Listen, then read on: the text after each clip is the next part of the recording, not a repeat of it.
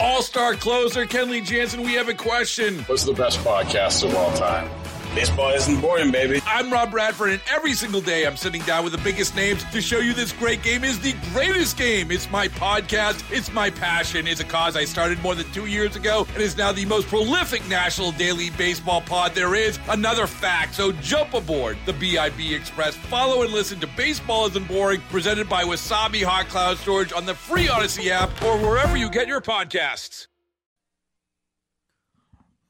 Laura, are you real Christmas tree or a fake? Real. 100% real. Well, I have good news for you then. Okay.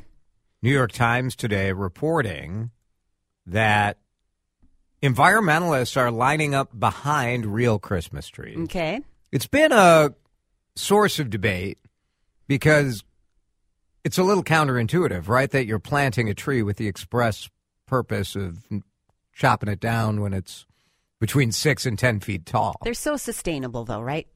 They're very sustainable. Yeah.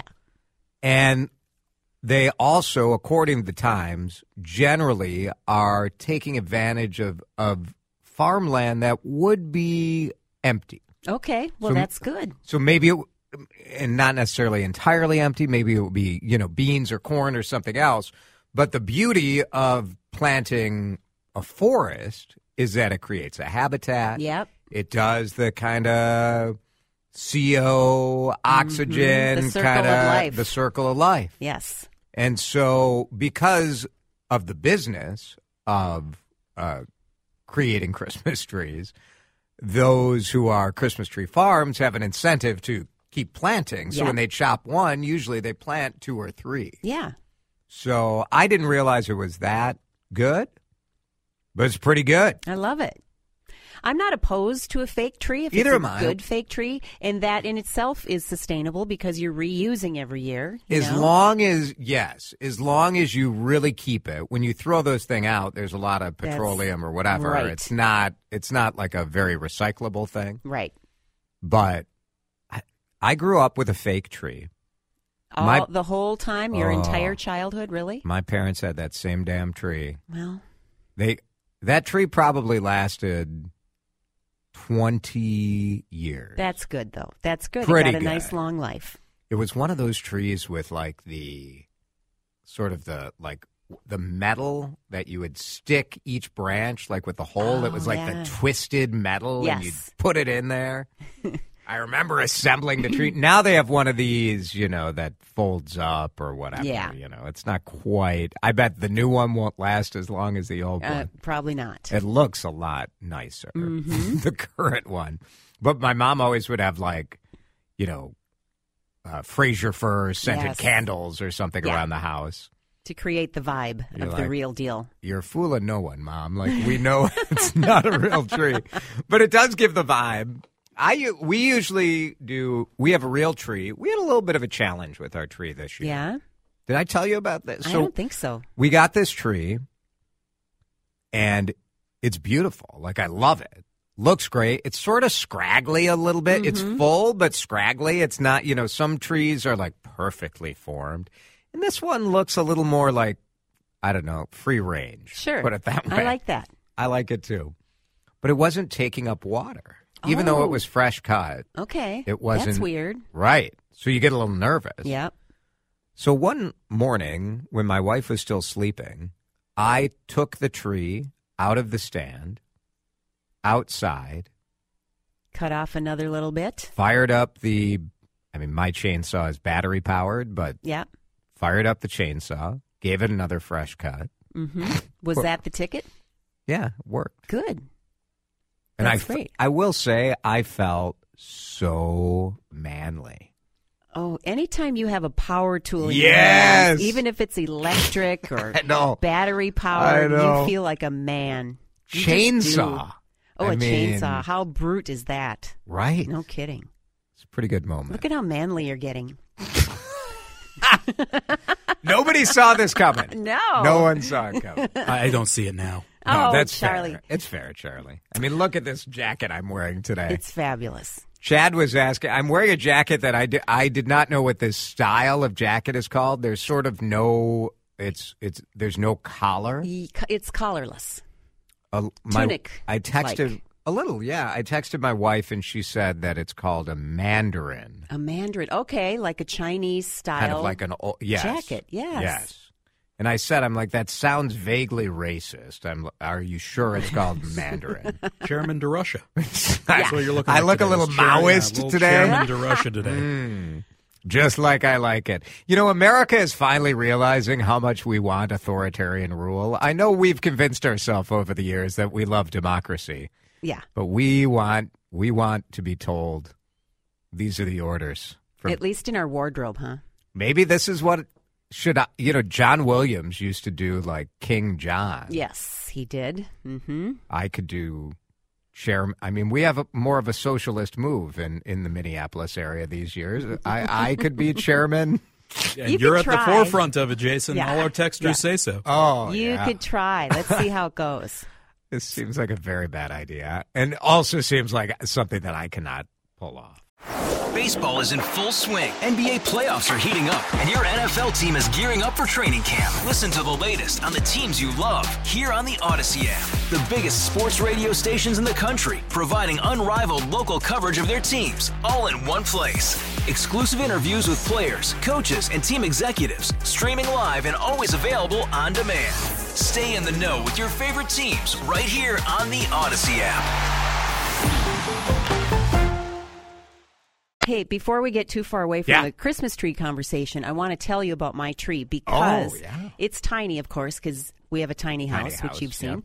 And maybe I've already told you this, but all of the ornaments are either from places we have traveled to or that people have given us as gifts. I love that. And I love it, too, because every year when I decorate and take them out of the box, it brings back all the memories of these cool places we've been and things that we've loved to do, and it's so fun. Do you struggle with that? Because you also have excellent interior design taste.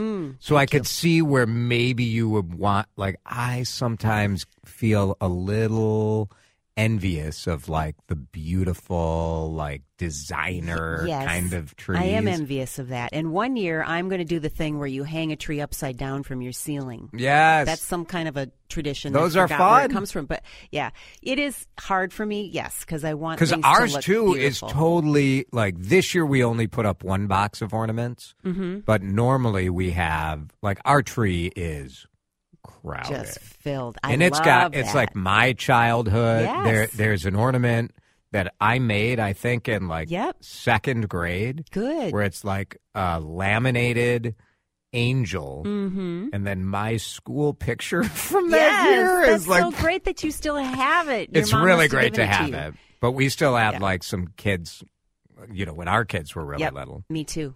And I like it, even though every year we have the discussion, like, do you want to do like a blue tree or a themed tree?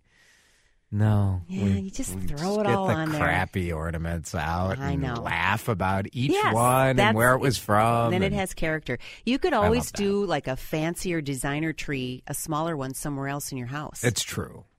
Yeah, you guys have space for that. We do. We have enough room that we could do that. Now you're running up into the ultimate life challenge. Like how much work are you willing to do? Exactly. Charlie, do you have no. You don't like Christmas cookies. We've heard this before. Yeah. Well, by that I mean you're like, not wrong. The ones that you decorate, like just the sugar cookie. They're not good. No, they're not very good. It's fun to do. It's fun to decorate right? and cut it out, and that's very fun, but they don't taste that good. We did that as a I family agree. once, the cutouts. Yeah. Like my wife's mother does cutouts, and it's a fun tradition. Yes. They're really cute. Ugh. Yeah, they're not as... Not her fault. Nothing Just against in the case she's tradition. listening, it's Right. not Pat's fault. The but creation is fun. The taste is not. Yeah, nothing against the tradition of doing it, but I don't want to eat those. No, I don't have a tree. We have a bit of a Christmas cookie conundrum. Uh-oh. So Alyssa and her sister and her mother are doing a cookie exchange. Mm-hmm. So like we bake 2 different kinds of cookies. Kim bakes 2. Pat bakes 2. Good idea. Because who needs... Like, we just don't eat like that, Yeah. And there aren't that many kids around, so, like, kind of fun. Mm-hmm. But the recipe Alyssa picked out is from a wonderful local cookbook author who wrote a book called 100 Cookies, Sarah Kiefer. Yeah. which, by the way, would be a great gift if you're looking for a gift for somebody, a baker. I'm not being paid to say it, but it's a great, great book. Mm-hmm. But there's a recipe for an olive oil cookie with a blood orange glaze on it. Ooh, that sounds fantastic. So it's got a little bit of blood orange juice in it, and then you use the zest from the blood orange in the glaze. And that doesn't sound like it would be overly sweet, so I would like that. And the olive oil should give it like a nice little texture, a little chew to it. You know what you cannot find anywhere? Blood oranges. Really? I have not looked for blood oranges in a long time. It's very seasonal. Mm-hmm.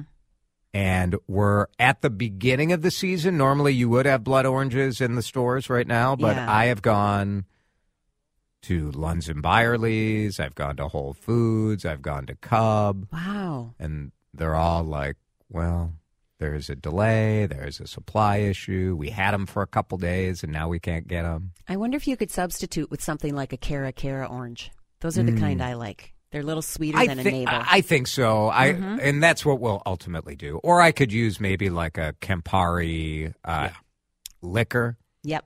Use that. Mm-hmm. And maybe just the glaze probably won't be as pink as, you know. A little food coloring in there. No one will know. There you go. There is a National Film Registry. Did you know this is a thing? I don't know. I don't think so. National Film Registry. Apollo 13. Have you seen that? Yep.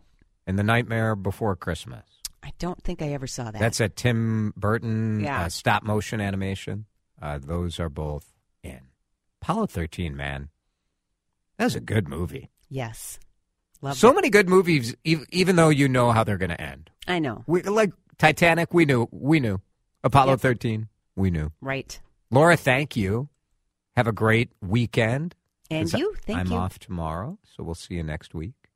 It is 5:20. The Rush Hour news headlines coming up in just a minute, including the psychological explanation for gate lice. Have you ever, and I'll tell you what a gate lice is. New York Times going inside the meme team working for Donald Trump. And an update as to the post office challenges in Bemidji, Amazon versus the UPS versus delivery people. All of that as we keep rolling here on Drive Time. All-star closer Kenley Jansen, we have a question. What's the best podcast of all time?